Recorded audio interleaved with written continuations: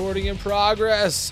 We're For another- live We're to tape. To tape and then slightly edited for post-production purposes and massage to put on another edition of Generation Zennial with Keith and Vinny, your gracious hosts. This is episode number 20. We've made it to the 20th episode. I feel like it's a landmark occasion for podcasting all around the world.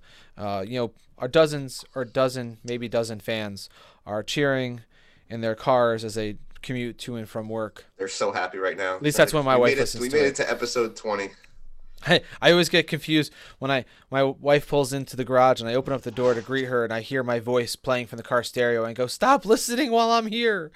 I hate hearing my own voice. I know. I can't stand hearing my own voice either. Yeah, we love talking. It's amazing. I do. Yes, we do. I do love talking, but I don't like listening to myself.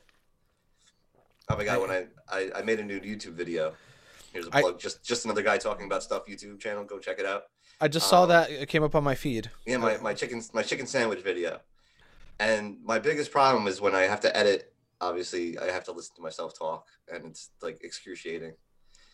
I'm like, oh, why am I doing this? And it's just like, oh, I hate this. And then I put the video out, and people like it. Well, I've been doing a lot of video tutorials for my classes, and yeah, I hate listening to myself, but it's great because now I don't have to explain the same thing 1,000 times. I can okay, we're going to talk about in class, and now if you forget what I said, here's a 10-minute version of that you can stop, pause, rewind. I think the greatest thing I've figured out is how to pause between things so that way I have edit points. Otherwise, I drive myself nuts in the edit afterwards. Yeah, I noticed myself doing that. Like if I want to redo a take and I go on too fast and then I have to find an exact half a second where I've actually paused exactly to try to cut that can be annoying. So there's a little tip for you out there, you amateur filmmakers out there. If you're shooting your own content, make sure you give yourself a nice pause in between takes to give yourself a nice little edit point. That's one of my intro class. One of the first things they shoot is we just do a simple 3-angle cut for a conversation. So he's like, here, just record a knock-knock joke. That way you don't have to think of the material. Here's the material. Record 2 people telling a knock-knock joke from 3 different angles and then cut it together. And I always say, don't be on top of each other's lines. One person speaks, pause. The other person speaks, pause. In the post, you cut it together and change the rhythm. Otherwise, it's going to be on top of each other constantly. Do you hear that notification in the background? No, I didn't hear anything. I have everything shut off, but something, what window is making noise in my ears? It's weird. I'm just going to close all my browser windows because something, I figured out where it was. I have my Slack window open on the side over here. I don't know what Slack is. Slack is the messaging app for businesses, except my friends and I use it for our D&D chat. So it's like Skype. Well, no, yeah, I don't know. It's like WhatsApp, but not. It's Slack. But I just heard it. I was like, doo-doo-doo. I was like, why am I getting notifications? Because I also have my computer set to do not disturb, so I don't know why it was popping up in my ear. Because Slack doesn't care about do not disturb. Slack is like, we are about business, and you need to know when business is happening. And screw you and your do not disturb. We are coming for you. We're letting you know that we're here. We're Slack. So before we even talked about what we were going to talk about today, I knew we were going to have to inevitably talk about yet another sad shooting event in this country, and I was thinking because of our generation being Zennials, I don't know about you, my first recollection of a mass shooting was probably Columbine. Yeah, I think that was the first big publicized mass shooting of our generation. Obviously, it happened in a school. It was all over the news. It was a big deal. Happened on 4/20/1999. It's a date that I don't think a lot of people will forget. Yeah, we were in college. I remember that. Yep. I remember seeing the news. So we were right out of high school. That's our freshman year of college. Would have been our freshman year. Yeah, April 1999. That's our freshman year. So I'm pretty sure we definitely had to write papers or 2 docs about it. I distinctly remember, was it the next year or the year after? Because Michael Moore released a film called Bowling for Columbine, and we at the time it was only he like wasn't as big as he is now. It was like, you know, after his series and one other film, this was like one of his first major things. And so it wasn't in the major theaters. We had to go see it in like some art house theater in Stanford. So like, you know, we loaded 2 carloads of students up and we drove down there to watch it. And that was his second big movie, wasn't it? Yeah, Roger and Me was his Roger first Me one. was the big one in the 80s. And then he also had like a little mini series about. Yeah, you know, he had a TV show. Yeah, TV show in the early 90s. I do remember that. But Bowling for Columbine, you're right. I think it was his first major, like, aside from Roger and Me, it was his first major thing that was out there. And then, of course, after that, Fahrenheit 9/11 was actually released in theaters, which I always love the irony of people, because he gets, was it an Oscar? I think he won an Oscar for it. For Bowling for Columbine, I believe. No, for Fahrenheit 9/11. Oh, did he? So he Pretty wins. sure he won an award for Bowling for Columbine as well. Well, the Fahrenheit 9/11 one sticks out in my head because he wins the award for the movie, and we all and if you know what it was about, you know, he did a whole.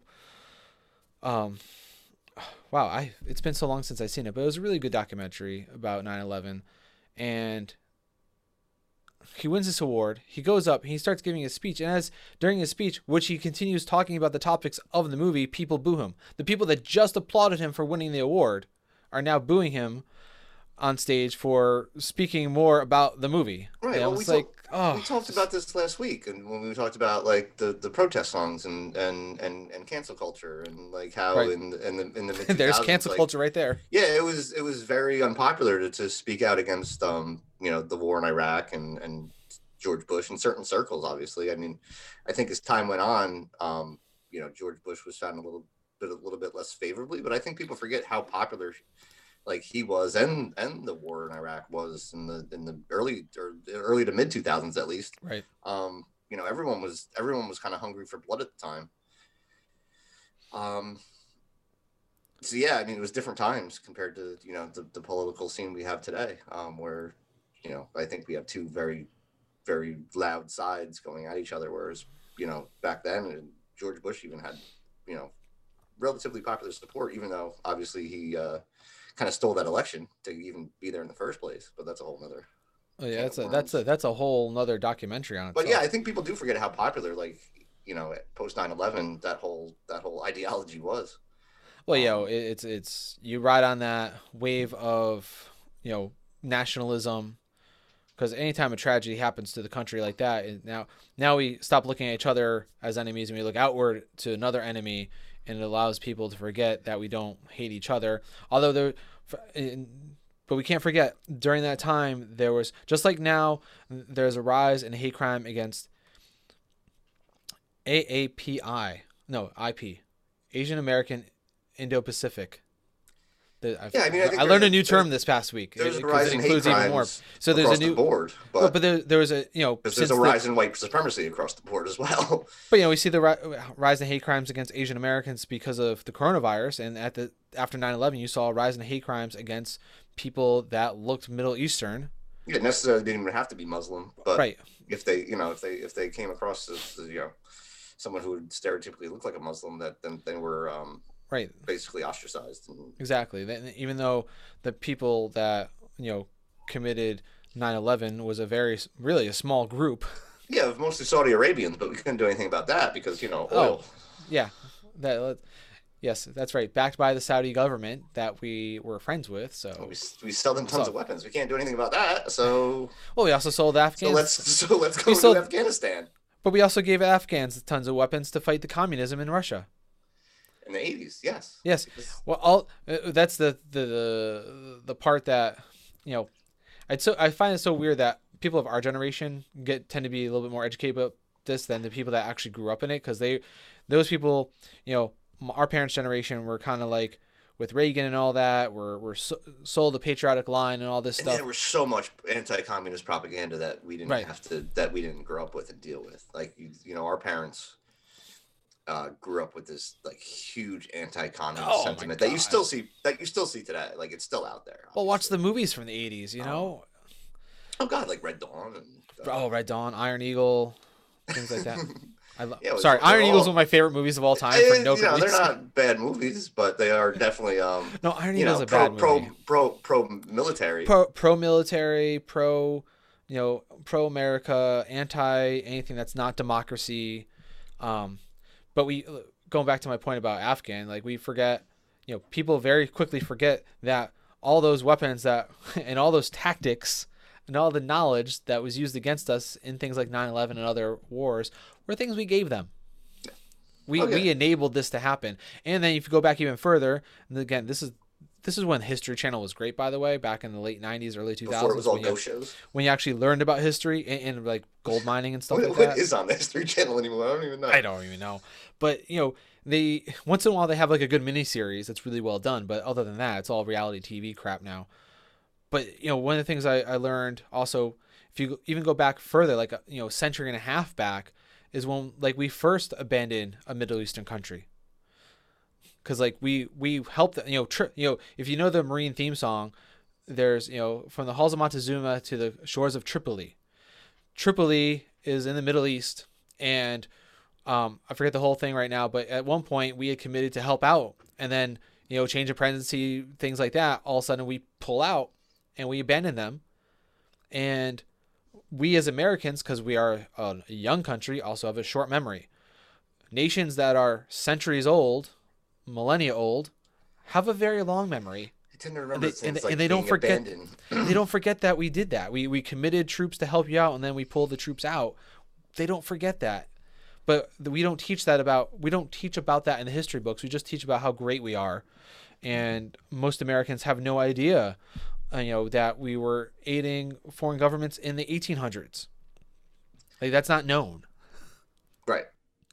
Uh, I mean,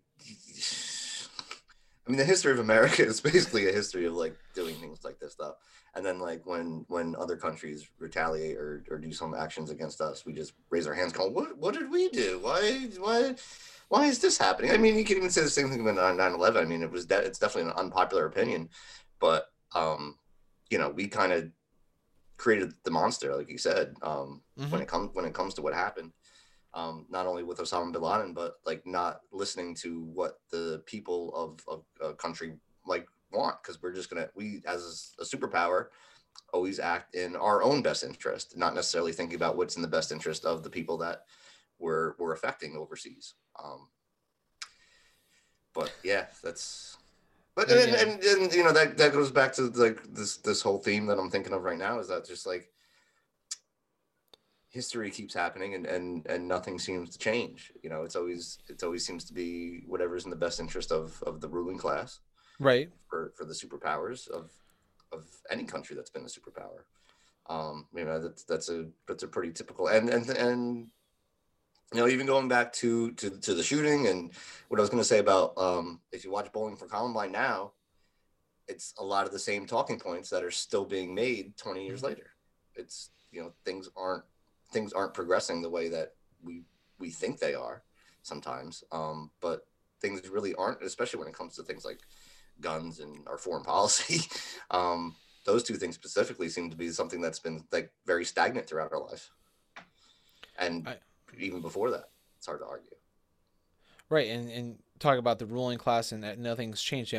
Again, it's a cycle of mass shootings. So thoughts and prayers, talk for change, people forget, nothing happens, another mass shooting, and it's like kind of the cyclical thing that always happens, and nothing happens because the people same arguments that you see online. It's the same arguments you see on your news. Oh yeah, you can't take my guns. It's our constitutional right. Second No, it's Amendment. a militia.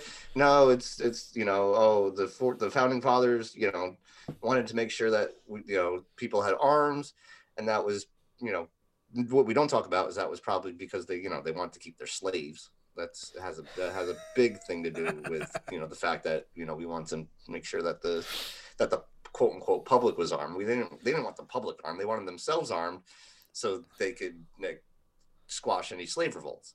Let's be honest. Like that's basically what it was about. Because people don't really think of it in that frame. I mean, like we've talked about this how many times on the show about how people like venerate the founding fathers and how great they were, but honestly, they were just a bunch of slave owners that wanted to hold on to their property and didn't like the fact that Britain might have been like infringing on their right to taking their some of their quote unquote profit. right to their private property, because England had a lot of bills to pay at the time, and they were like, well, you're a colony, we need to cash in on you guys. And they're like, whoa, wait a minute. We're doing pretty well for ourselves now, and the French don't like you, and you really don't have the power to be pushing us around anymore, and you're all the way over there, so leave us alone. And they're like, we can't leave you alone, like we founded you. And they're like, you know what, you're gonna leave us. But like I said, there's a bunch of rich white guys that own land. It was the ruling class. It's even the founding of this country is based on that kind of ideology, where the ruling class is going to do what's in the best interest of them, not necessarily what's in the best interest of the world. But they're going to make it look like they're doing in the best interest of the people. That's how they get on. That's how they get the history books. They get to write the history books. To the victor goes the spoils, and the history books. Actually, I'm going to badly paraphrase a meme that I just saw posted 2 days ago by my father, actually. And it was a guy talking to him, and the guy's like, well, the founding fathers intended, and she goes, the founding fathers did not intend for me to vote. In fact, they didn't intend for you to vote because you don't own land.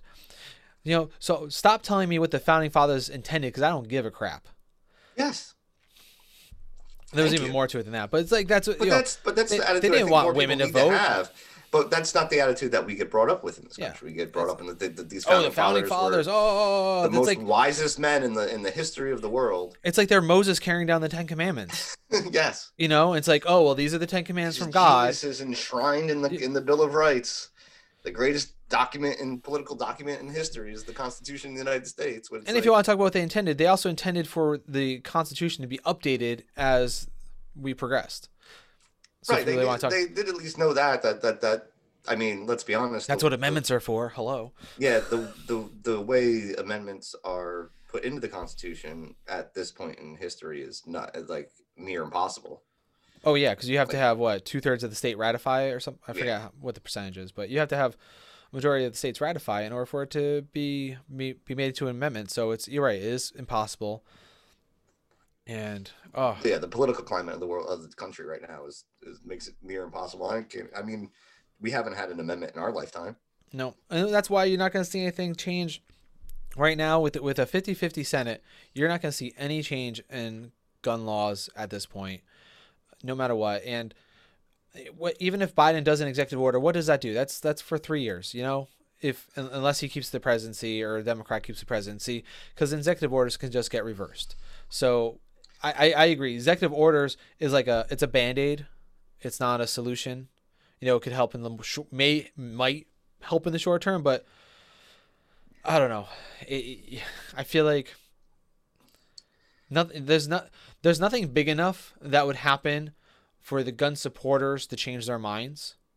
No, because they're so ingrained in their ideology. We had a terrible tragedy about 9 years ago, 10 years ago now in Sandy Hook, Connecticut. Yeah, and the states around us did react to that at least, and I know Connecticut passed some laws. That was around the same time New York State passed the SAFE Act, which is you still see yard signs out there to repeal the SAFE Act, whereas I don't think the SAFE Act has statistically proven to make anything worse, but I come back to this. You're just going to see the same arguments that have been going on for the past at least 20 years about how gun control is unconstitutional. You're going to see the arguments, well, we need guns to stand up against the federal government, which is a weird excuse, right? It's not, you're like, I don't know what you expect to do. I do believe that in militias, I think we should have strong state militias that are regulated by the state. Well-regulated militias. If you read the whole thing, it says in support of a well-regulated militia, not some backwoods militia that's a bunch of guys that say, hey, we're a militia. That's not a militia. The militia is supposed to be run by the state. Yeah, and I have no problem with private citizens owning guns either. But I think there needs to be some kind of accountability. There should be a national gun registry. Weapons. There should be a national gun registry. I think. I mean, if people who have, if I have to register my car, why can't you register your gun? I'm sorry. There's no reason. High power firearms should have insurance attached to these weapons. in case something happens, even an accident happens. Like I think that's a good way to go about things, because An then at least accidental people will be a little discharge. more liable. Yep. Um, yeah, I mean, I think there's things we can do to help make this country a safer place. Because let's be honest, this is like the only country where this happens at this frequency and at this level.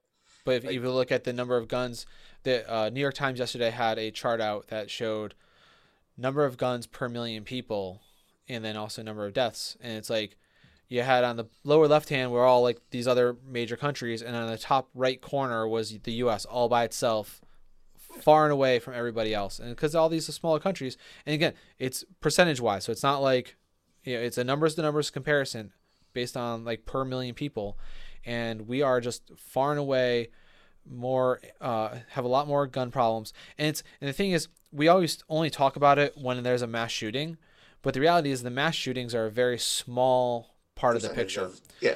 Most of it is domestic dispute, suicide, accidents. That's when most gun deaths occur. Yeah, another argument I want to touch on is the argument that people make is like, like you said, is like, well, most of this is suicides. And so, you know, how you can't do anything about suicides. And it's like, yeah, but the reason why like there's a high rate of suicide with guns is because it's a very effective method. Yeah, because right? I put it up and I pull the trigger and it's done. It's not like I took some pills and then there's a chance for recovery. I slit my wrist, there's a chance for recovery, and then I have a come to Jesus moment. It's like it's a one and done situation unless I'm a very bad shot. Yeah, there's a lot of information out there to talk about this, and like you said, like if a less lethal method is used, like I think most people that do attempt to commit suicide don't actually want to kill regret themselves. it right immediately afterwards. It's a call for help. And and I do think that you know, because if you do use a firearm, there's very less of a chance that you're going to be able to recover from that, versus like another method where you might actually like have an enlightened moment and say, oh my God, I don't want to do this. Like, let me reach out for help right now. So that like suicide is a big part of like gun safety and gun regulation. And it's something that the public should do something about. And it's something that the public can do something about. It's not this like magical thing where like people are just like, well, if you know, people are going to find ways to kill themselves if even if they have guns or not, so why not give them guns? That's a dumb argument. It's just a bad argument. But there's a lot of bad arguments when it comes to guns. There are a lot of good arguments when it comes to guns, because you know, I do think there's a level of safety and protection that can be had if and even fun, like recreational shooting is something that a lot of people enjoy. And I haven't done it for a long time, but I do enjoy shooting guns. Yeah, it's I have fun. no problem with like that. Going to a range and shooting a target it's fun. I don't care what anyone says. It's a good time, but obviously there has to be something.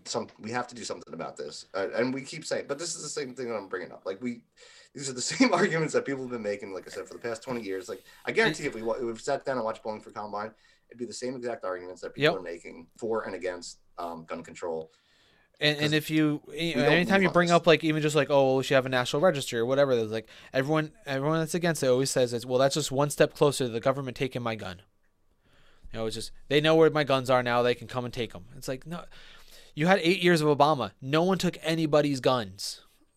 In fact, gun sales went through this is the real secret, is they love it when a Democrat's president because they get more gun sales. Oh yeah. Anytime this comes to legislation, they cry. They're coming for your guns. You're taking your guns. You better buy your guns now, because you won't be able to buy guns soon. Biden's going to take all your guns. Obama's going to take your guns. But if you want to take your guns, if you want an AR-15, maybe that should be a separate course and a separate license, because that is a killing machine. You know, first of all, guns are killing machines. Period. I don't care what you're killing. It's designed to kill. You know, that's what a gun is for. Right. Well, that's you hear people talk about the argument about, well, we got to do something about cars, and it's like, well, we do a lot about cars to make cars safer for people. Why can't we do that why can't we do the same thing about guns? We make people get insured. We make people to get a license. We make people there's a national. Guess what? Maybe there's not a national registry, but there's a state registry of all vehicles. Everyone who has a driver's license. And you know what? And if you get caught driving without a driver's license, you're penalized. You're penalized for that. And there's been innovations over the years of like finger sensing devices, or like you have to wear to unlock the gun, or so like when you put your finger on the grip, it senses your fingerprints, and now you can use it. So that way no one else can use your gun. Or it's a wristband, so you have to wear like the wristband, and so it's like a It has a Bluetooth connection to proximity, the- like yeah, it's like basically an NFC device. So that way, if someone else picks it up, they can't use it. So these things exist now, but and there have been attempts to make it in certain states where new guns have to follow these, but there's been so much pushback because well, what if this happens? What if that happens? And like, oh my god! But you think about it, like, oh, what if a officer's in a situation and that fails and now they can't shoot back? I'm like, how many times has that happened? First of all, and if, I don't know. Or maybe like you make an exception for the officers. They don't have to have those guns because they need it to work 100% of the time, and that's a different situation. But for the average citizen, you know, maybe you need to have a secondary device so that way you can use your weapon. Maybe all cops don't need to carry guns. There's a thought.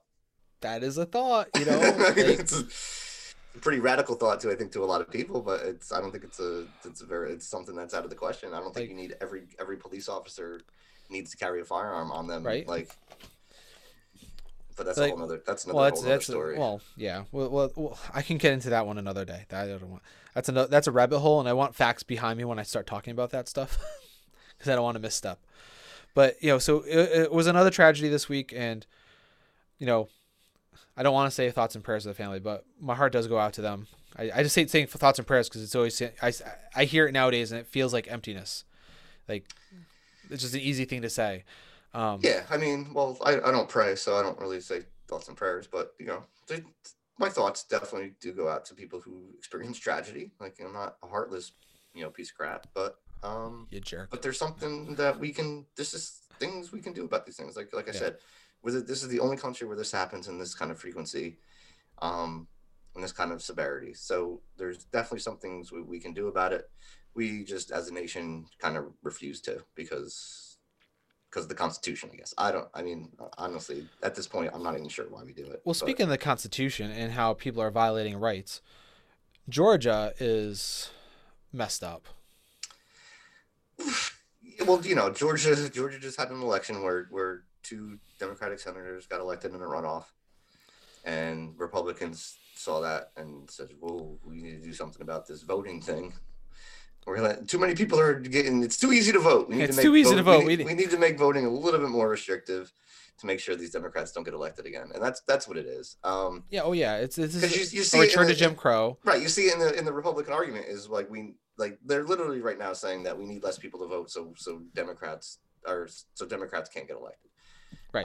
That's literally their argument, and whether or not they frame it like that, like if you break it down, that's what it comes down to. It comes down to, and I said this before the last election. I said the more people that have access to voting, the more liberal and the more Democrats are going to get elected to office, and conservatives. Right. And they know that, and that's why they know that, and that's why they're trying to put in, in the southern states, there's a big thing about on Sunday voting. It's the souls to polls, where they go right from church to the polls, and they go together and vote in mass. You're right. They're doing things to limit Sunday voting. They're doing things to limit mobile hours of voting. Closing polls at 5 o'clock. Like, if you have to work during the day and you can't take the day off, well, first of all, that's another. It should be a national holiday on Election Day. Which isn't even going to help things because if you think about it, like nowadays, even on national holidays, people stop to work. What percentage of this population still has to work on national holidays? Which is why it should be a multi-day event. It should not be one day. No, Election day should be the last day. You'll give it time for everyone to vote, even if it's just a week. Give it 7 days so you can go through the weekend. Over 7 days, you should be able to take at least one day off. I hope, to be able to go and vote. Right, and but this also goes back to things like mail-in voting. Obviously, in this past election, and it had a lot to do with coronavirus. Obviously, in a lot of states enacted mail-in voting because they didn't want people crowding around at polls, and it was obviously massively successful. Because we can just see by the number of people that voted in this past election compared to elections past, it was a very popular program. I loved it. We early voted, right? So we took a day and we walked up down to the polls and did it on a Saturday. We voted by mail. stood in line for like about an hour, I think. Oh wow. Yeah, like Yeah. that's how popular like this early voting was, because Right. I've never waited that long in a line on election day. Right. Um, but obviously, when you have early voting, you're going to have less polls open. It's not True. necessarily going to be that one specific location in your neighborhood. It's kind of more for the whole city, so it makes more sense that a lot of people are going to be there. We might have to wait a little bit longer, but then it was done, and I didn't have to worry about election day happening and waking up early before work or before my workout, or like Right. finding when am I going to go to the polls, like, um, and you just saw how massively popular like all the early voting and the mail-in voting was just by the numbers. So like that's a good thing. Like I'm a fan of democracy. This is something that I think is good for the people. So it's something that I'm for. I think, but obviously there's conservatives out there that aren't very happy that more people are going to be able to have access to voting, and because it hurts their chances. Let's be honest. Well, yeah, and they're gonna continue to push the false narrative that early voting or mail-in voting leads to more fraud and all this stuff, which is total nonsense. Yeah, You I know, mean, we couldn't find any real instances of voter fraud in this past election, with even with the increased mail-in voting. I mean, there's always voter fraud, but it's like 0.0000082% or something like that. Yeah, Like the instance of voter fraud, and a lot of times the voter fraud isn't even actual fraud; it's just a mistake. mistake. You Yeah, know, I voted in the wrong place. I didn't. Yeah, even if there was I thought I was in this ward and wasn't that ward, and even if there's like 3% of, like, I forget what the statistically insignificant basically is, the term, like, if you're not within a certain, outside a certain range, it's statistically insignificant if there was voter fraud, because it's not enough to do anything, and it's right. it's As long as it's nonsense. not enough to actually change the results of an election. Right. And it's not, it never Yeah, has been. if it's like a few, yeah, like you said, it's like probably and like one and one the, tenth of a percent or something like that. and the only real voter fraud we've even heard of in the last 5 years has always been from Republicans.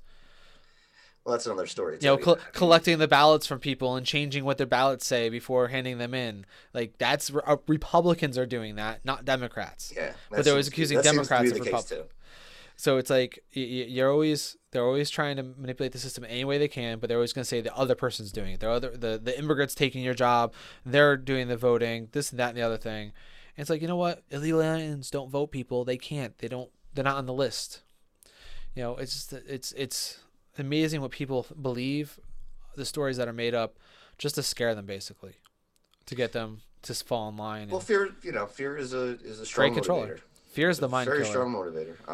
And it's a tactic that I think people use politically all the time. And I'll even say it's not something that both sides do kind of use that. Yeah. Because it is a strong motivator. But the conservatives seem to just like straight out lie about things like this. Well, Especially when it comes to immigrants, and especially when it comes to voting, and especially when it comes to like things like the economy. They that's need their way. they need to lie, because their arguments really don't hold Right. There's no water real unless truth to them, so they have right, to lie. they have to exaggerate things, or bleed out straight out just lie about things. But You, that's the world we live in. you know what else is a good motivator? No, Money. tell me. Money. Oh well, yeah. Because I just saw beforehand when I was driving here. I was dropping my kid off. I got a headline on my phone. Dominion Votings has just sued Fox News for like $1.2 billion for their fraud, for their slander. There it Yeah, is. I couldn't think of the right word. I'll be interested to see where that goes. Well, remember when they sued One American News and then they stopped talking about voter fraud all of a sudden? Yeah, and not only stop talking about it, they had to They, write. They they every shut up time the milk by pillow every time guy. they had to have Mike Lindell up, they had to read this like press release Disclaimer. that that was basically like, no, this is all BS. Like we can't find any fraud. So we can't report on it. Telling you, being Please don't sue us, Dominion.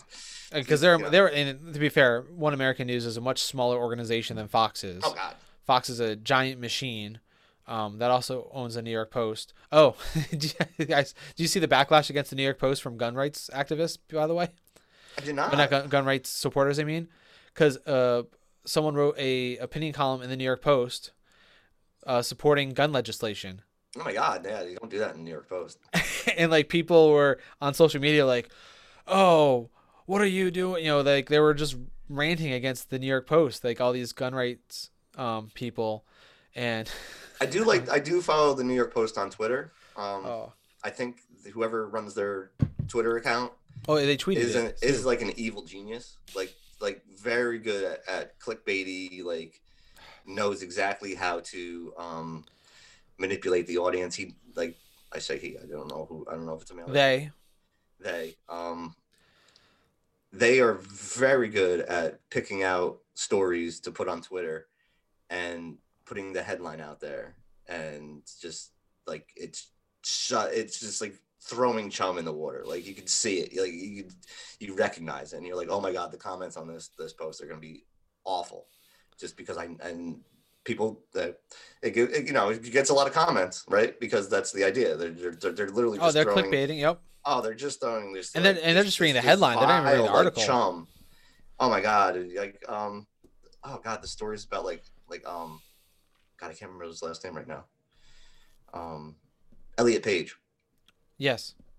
Oh my god, every time there's a story about Elliot Page, it knows exactly how to put it out there, to frame it to like just be like so anti-trans and so like virile that these people, like both sides, almost can't help but like pick up and just like you know get voice their opinion on the subject, because they know it's such a like it shouldn't be a controversial topic, but it is. No, but it is it shouldn't be. especially to conservatives. And I But love when then you people also get. have people defending Elliot Page, and it just creates just this firestorm of awfulness on like the worst parts of Twitter. You know what I mean? I just love when people get outraged about something that doesn't affect their life at all. That's the internet, isn't it? Yeah, I know. It is the internet. You're right. That is social media in a nutshell. Just like I'm upset about a thing that doesn't have anything to do with me personally, yeah, or my family, or anybody I know, but I'm going to But- be upset about it. because it's the downfall of American society in these people's minds. Yeah, haven't you seen us fall apart already? Like they're killing America. I hate to break it to people. Like society changes. Like it happens. You all the wait. time. You wait until next week when the gas prices go over $3 and they blame Biden for it. Even though They've already blamed. No, they're already blaming Biden. but it's They're gonna already go. blaming Biden But it's gonna for go over. the gas prices. It's gonna go up even higher because of the tanker that's stuck in the Suez Canal. Yeah. So, but they're gonna blame Biden, even they- though he has nothing to do with it. They already blamed him. They already started blaming him because gas prices went I know. up. Like before he got 20 elected, gas cents. prices started going up, and then Yeah. they just guess what? They tend to go up after the number one. They tend to always go up in the spring. Number two, Right. people are returning to work, right? People are starting to travel again. Too. Yep. So gas prices are going to Supply and demand. It's simple like economics, but I don't know why. It's Oh, so hard and number to three, understand. there was a devastating winter storm in Texas that shut down refineries for like a week. Oh yeah, remember that whole big thing? So everyone needs to go back to like high school economics class and learn about supply and demand again, and how that works, because demand goes up, if supply doesn't adjust, prices go up. Oh, it's so weird how that happens. No, it's because Biden got elected and he's anti-oil, and obviously The socialist government is going to cause gas prices to go socialist- through the roof. Anarcho-Bidenism is going to just make gas prices skyrocket, and pretty soon it's going to be up $7-8. And it's going to turn the frogs gay. That's what Trump said. Trump in his speech at CPAC was like, pretty soon you'll be paying $7-8 a gallon for gas. Oh my god. Yeah, it's going to go up to $78. But how many times have we heard that? How many times have we heard that in the past 15 years? After, since Obama became president. The most we 2008, ever had was Hurricane Katrina. Our oil policies are going to cost $7 a gallon gas, $8 a gallon gas. And guess what? I think the most it's gotten was when like Bush was president, and it was like what, $4. Yeah, and that was because of Hurricane Katrina. Really, our gas prices went through the roof after Hurricane Katrina because of all the refineries that got knocked off the line. It's Mother Nature's a bitch. Pretty simple, yeah. But let's not do anything about that either. So. It's called climate change. Climate change is real, people, and climate change is going to cause more tragedy, more death, more destruction than anything else that we are doing man-made if we don't do something about it. We're not doing anything about it. Not. I mean, we're trying. Some people are trying anyways. Nobody cares. Some people are trying. I buy my plant-based garbage bags. I try to do what I can, No, we've talked about this, and I don't want to disparage anybody, and I don't want to be like Debbie Downer about this thing about how small things don't. You need a big thing. They need, the people in charge of the wealth in this world need to do something about it before like the little people do, because they're the ones who are causing the most harm to the environment. And yeah, like I said, I don't want to disparage anybody from, like, doing the right thing and trying to do your part, because it's important. But at the Because same time, it's not really not gonna help anything. And I not really, unless everyone does it. even if everyone did, let's be honest, even if everybody in this country right now were like, we're gonna um like recycle more and buy plant-based garbage bags, and even, I mean, maybe if the entire country went to like electric cars, that would have a big impact. Well, that's At what least, we at we least need if you, to. We really need but to still, electrify the grid more. That's yeah. going to be, I like to think But even that right now, like even how much local how governments much could how make a much big of fix. our electricity is like made by fossil fuels and whatnot. A lot. I And mean, so even it's things like reducing. even things like that isn't gonna change the world dramatically yet. But like I said, I hope we get there. Because I think by the time we're in our like 70s and 80s, we're gonna look Uh, back and be like, we screwed this planet, and there's no coming back from it. well, by So then I hope to have beachfront property because that's where the I ocean will be yeah, the ocean will be in in my wherever. backyard. Yeah. I'll be like, okay, kids, go And swimming. Just mind the house that's buried underneath the water over there. yeah, and yeah, don't hit the chimney of the house, and Yeah. make sure you check for radiation after you get out of the water, because Oh, I don't want. I don't uh, want. we just brought, yeah. See, that's what I said. I don't want to be a Debbie Downer, and like I don't want to like I always. I always bring think everyone like. down, but it's things need to change at a large scale level. That isn't going to happen, and it isn't going to happen fast, because I mean the global economy isn't going to allow it. The way we do things right now is like, because we have such global competition. Hmm. China's not anytime soon going to stop polluting, because they care about the environment. They're going to do it because they're making money off of it. And other countries are going to see that and be like, well, if they're not going to do it, why should we do it? They're one of the biggest. They're the biggest country in the world, right? They're huge, and they're Hmm. probably one of the worst polluters of the world. Oh, So if definitely. they're not going to do anything about it, why should we do something about it? And then just compound the problem. And like I said, I hope there is a comeback from this. I'm starting to be pretty doubtful about that. And like I said, and by the time we're in our 70s and 80s, hopefully we can make it that far. Like I'm really concerned about what the world's going to look like, as far as climate goes. Anyway, Well, yeah. everything else is kind of up in the air as well. But Everything's up in the air. I Uh, mean, yeah, yeah. There's, we can't ignore the rise in like fascism across the world too. I think it got put under a microscope when Trump was president. But now that he's gone, I'm worried that people are gonna just kind of forget about like the problems that got us to Trump, and we're gonna end up with an even smarter and we're gonna end with a worse smarter Trump. worse Trump, like worse Trump ideology, but even But like smart, politically smarter, to the fact where he can actually but accomplish things but he wants. but He talks can. He like needs to Reagan. accomplish. Yeah, yeah. I mean, Yeah, I still say Reagan was the worst thing to happen in this country in the history of the United States because of you take a America. smooth talking politician, gets you to believe the things. Oh, triple down economy, blah blah blah blah, all this stuff. And it's War and on it drugs. still permeates to this day. It really does. Oh, It people it's still believe in a still, trickle down economy. People and still believe in the war on drugs that doesn't do anything. right. It actually makes Um, things worse. because a lot of that, like we said, that propaganda machine was huge in the So 80s, and good. that was when we were growing up, and when people slightly younger than us or older than us were very impressionable, and you kind of see it in our politics of today. It's not good. It's not great. Like I said, Reagan, like people say Trump is the worst president of all time. I still say it's Reagan, because Reagan was much more successful in his messaging. I think Trump did a better job of dividing us as a people.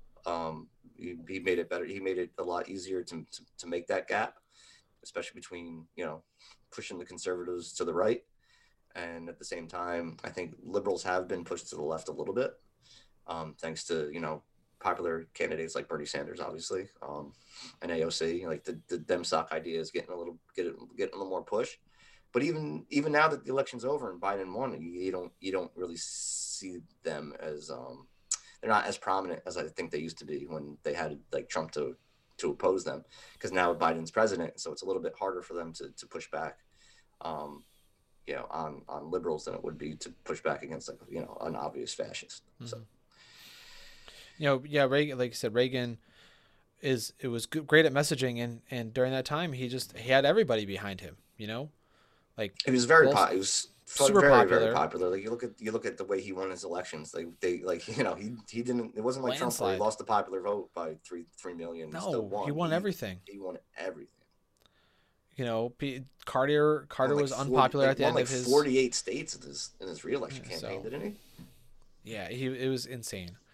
But you think about it, you went from the greatest generation fighting World War II that then becomes this start of the middle class, raises the new generation of boomers that follow this really very political, patriotic mindset, and then they have this president in the 80s that the boomers are in their youth, they're starting their families, and they have this president that's talking how great the country is, and they believe all of that, and they believe everything he says, and they follow him, and then 30 years later we look back and go, what did we do?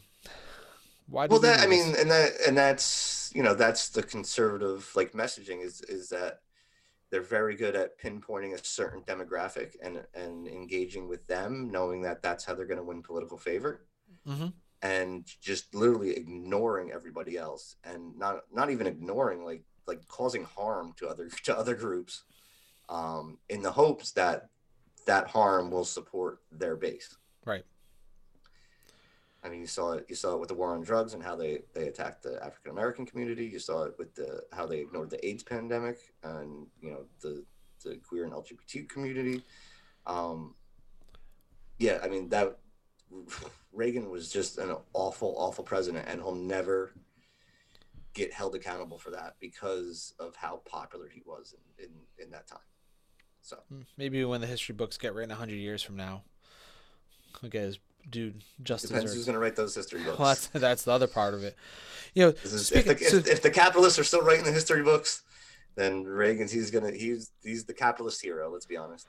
Well, speaking of rewriting history, how do you feel about rewriting movies? You like my transition? Yeah.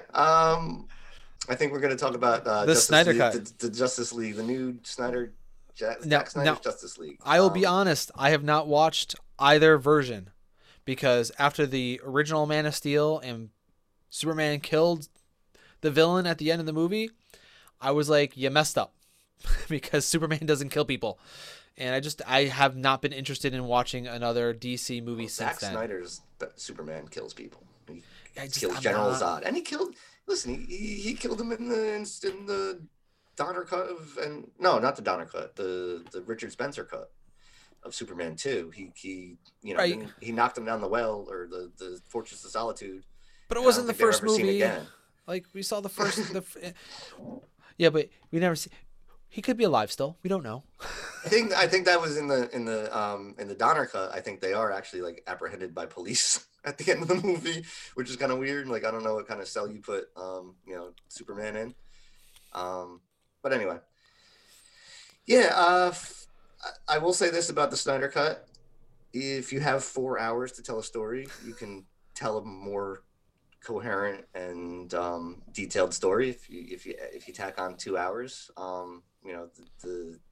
it should have been 2 movies. I think that was the original plan, and I think this movie, the new cut, kind of gives credence to that idea of making it 2 movies, because what happened with the original one is they just tried to cram way too much into a 2-hour film. And a lot of things just kind of got blown by. The plot started to weaken a little bit because you didn't really have any backstory. The villain itself had you knew that they hadn't. Basically, the villain had no chance. Like, they didn't build up the villain at all to make him seem powerful. And the Snyder Cut did a good job of that. I'll get into, I don't think I can really get into spoiler territory in a movie that's came out in 2017, and no, there's no spoilers. The Snyder Cut doesn't really change any huge plot points. It just basically like adds a lot to it. And embellishes. And Yeah, well, I mean, gives more it, meat to it, it. it added a couple scenes where Steppenwolf, who was the villain, looks a little bit more powerful. It made the need for Superman a little bit greater. Because basically, I think in the original, in the Joss Whedon version, it felt like, all right, Steppenwolf's here. He attacked the was the Amazons to get the mother box. I think they didn't. I don't think they showed him taking it from Atlantis. And it was just kind of like real quick, like, here's Steppenwolf. He's the bad guy. He does some things. Nobody really knows what his strengths are or his weaknesses. And Now go fight him. yeah, and it was like, okay, well, we can't beat this guy. He's too powerful. We need Superman. Let's go, Superman. Bringing back Superman's not a good idea. Are you sure about that? No, it's a good idea. Let's do it. And everything just moves so fast. Where this, it kind of builds up a little bit more tension between the group about, like, whether or not we should resurrect Superman. How are we going to resurrect Superman? That plan got drawn out a little bit more too. There was a little bit more tension involved with that story. So, but like I said, you take 4 hours to tell a story, you're going to be able to tell a more coherent story than you can in 2 hours. It's just the way time works. It's not a secret. I mean, I'll be honest. I don't mind a 4-hour movie if it's worth it. I'm always a fan of, because students, they're doing projects for me like, oh, how long does it have to be? I said it has to be as long as it needs to be. If it needs to be 4 hours, it needs to be 4 hours. Like each Lord of the Rings was 4 hours, and there's 3 of them, and I watch all of them. Yeah, because they're good. If the quality's good, who cares how long it is? The studio, personally. The obviously studio the studio cares. But if you have a 4 hour movie, you can only show that movie. Yeah, you show it times versus a 2 hour movie. You can show that movie double the amount of times, which means. Let's be real here. They make more money not in the movie theaters anymore. They make more money on the releases of the discs and overseas. That's where they actually make more money. They do make a certain box office in the US, but most theatrical releases make more money in theaters overseas and in the DVD and TV rights later on. But you could also get more viewings, and your box office is something that you can kind of brag about in your marketing. You can. So that's another big part of it as well. But yeah, that's basically, I think, a lot of, because there's tons of stories out there about studios cutting down movies so they can get more viewings in the theaters. Because right. Yeah, even if they can make more money in other markets, they still care about making money, and so the more viewings for them, I think, is what they're looking at, is making, being more beneficial. This is the problem with producers. Well, it's studios. The problem with capitalism, really.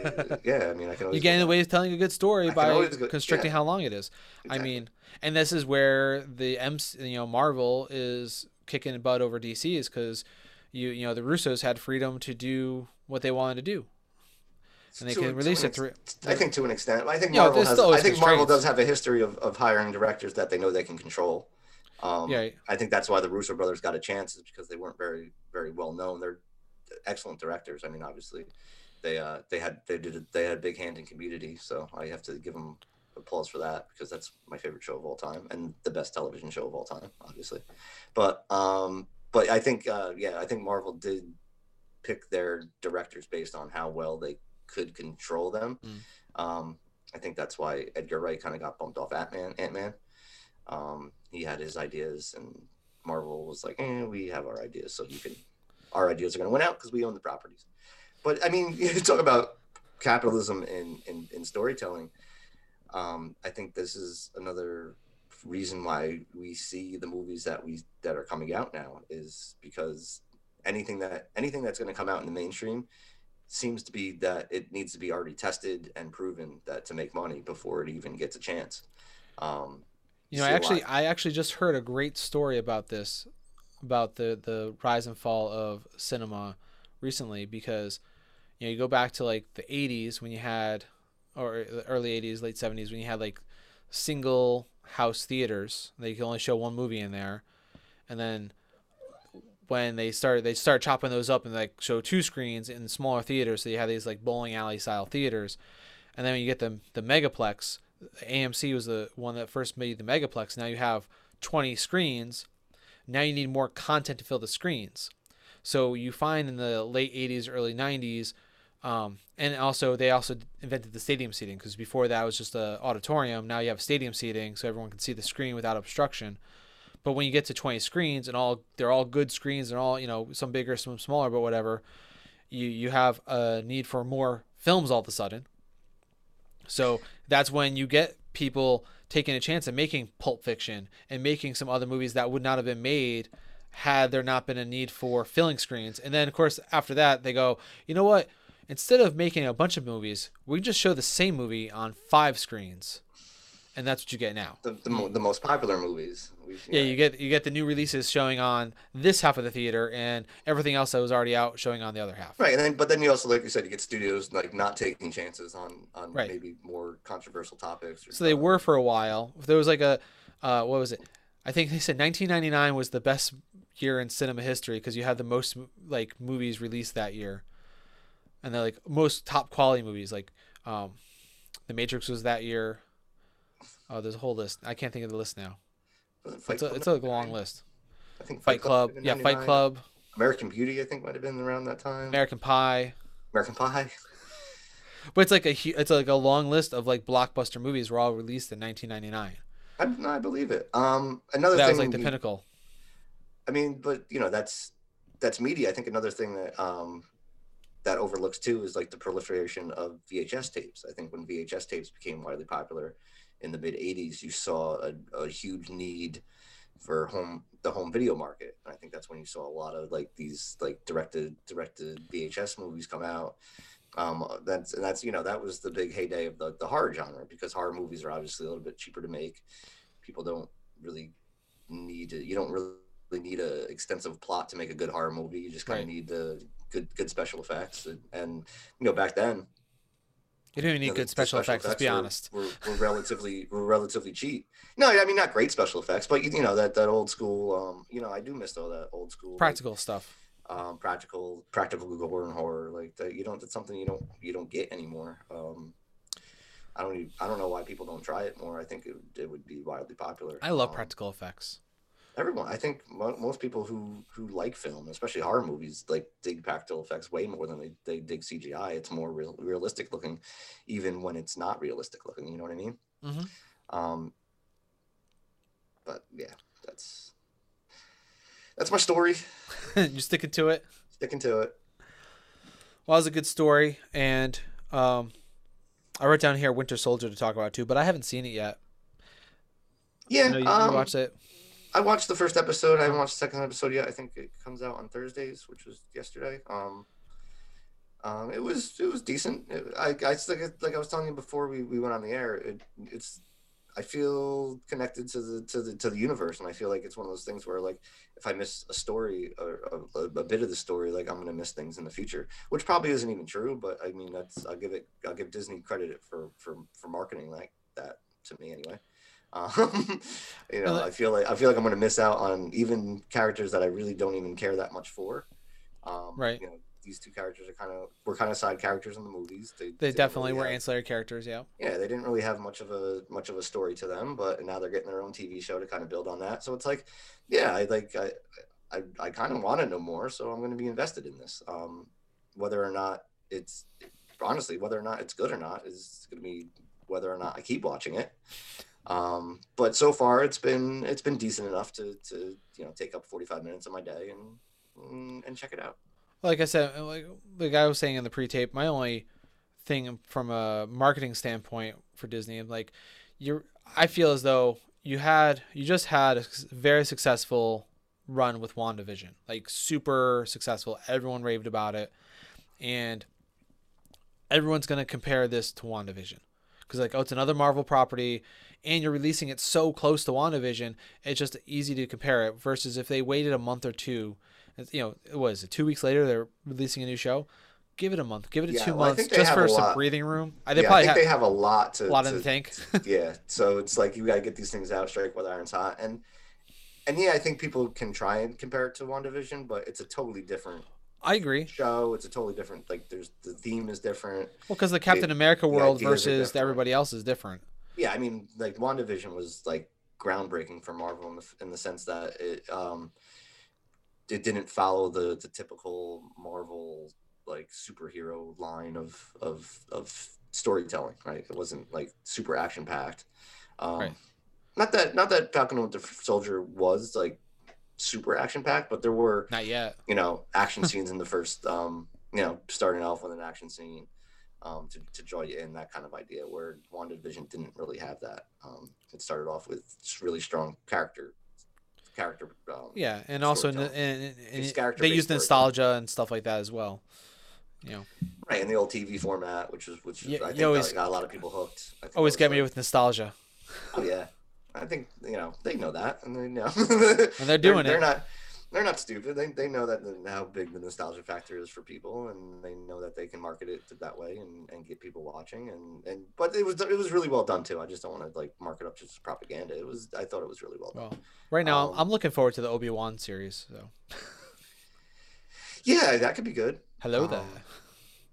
I think Star Wars has been very hit or miss the past Well, I couple think years. if, I do think the new trilogy got a bad rap because I think people our age think it was made for them, and it's not. It's made for like the new generation of Star Wars fans, and it seemed to be very popular with that new generation of Star Wars fans. So who am I to complain about it? hey, We- if there's we allowed to have- be a we have standard our cut own- of Justice League, can we get a recut of the new series? Yeah, we'll make it just one long like 7-hour Star Wars saga.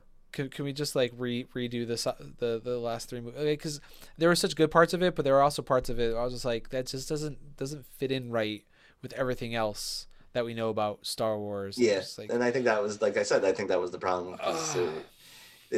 People our age thought it was made for us, and it really wasn't. It was I think made it for 15-year-olds. they gave it to the wrong person to do. That probably You know. has a lot to do with it. But let's not get into Star Wars. No, we're not getting into it right now. That's too we're long. We're running late. We'll start talking. Maybe we should have started with Star Wars. We Yeah. just talked about that for an We could do entire hour. that. We'll do that next time maybe for our 21st episode. Unless something, I hope. I'm gonna say Maybe we please have a this boring week. Yeah, let's have a boring news week. Let's have nothing crazy happen over the next week, and that'd be a great week in America and the world. Well, that was the dark joke this week. It was like America had 2 mass shootings. We're back to normal, people. Yeah, So great. that's a pretty dark joke to have made. I don't but like being back to normal. Yeah. Maybe we should go back into another lockdown. It's good for people's lives. Got to save lives because lock it down. I'm still waiting to be able to sign up for my shot. I'm technically fully vaccinated as of last Sunday. So Oh, congratulations! It was 2 weeks after my Johnson & Johnson shot. I'm a fully vaccinated person. I still have 9 more days before I can even sign up for my shot. So, not that I'm Well, counting, but I'm counting. It's the perks of being a healthcare professional, I guess. Well, hopefully, if you're out there and you're eligible for getting your vaccine, go get it. Go get your Don't vaccine. wait. Just do Sign it. up. It's Check safe. the website multiple times a day. It's Get your vaccine as soon as possible. in Connecticut. There's a lot of openings in a lot of spots right now. They've been having openings throughout the days, so there's definitely places to get it. So go get your vaccine. Keep don't do anything stupid this week. That's our public service announcement. Don't do anything stupid and get vaccinated. And get vaccinated and have fun. Hey, just have fun. Have a good life. Enjoy life I as don't know. much as you can. You only get one. As far Well, as we know, anyway. Yes, as far as we know, there's only one life, so enjoy it, live it to the fullest. I feel like we should have a motivational speech at the end of our show now because we talked about some dark things. It's about as most motivational as I get. I want to bring it back. Remember, the Force is with you. Always. What was it? The line before one of the Clone Wars episodes I watched yesterday was, "When you rescue others, you rescue yourself." Oh, that's deep. Yeah, right. So with that, have a great week. See ya.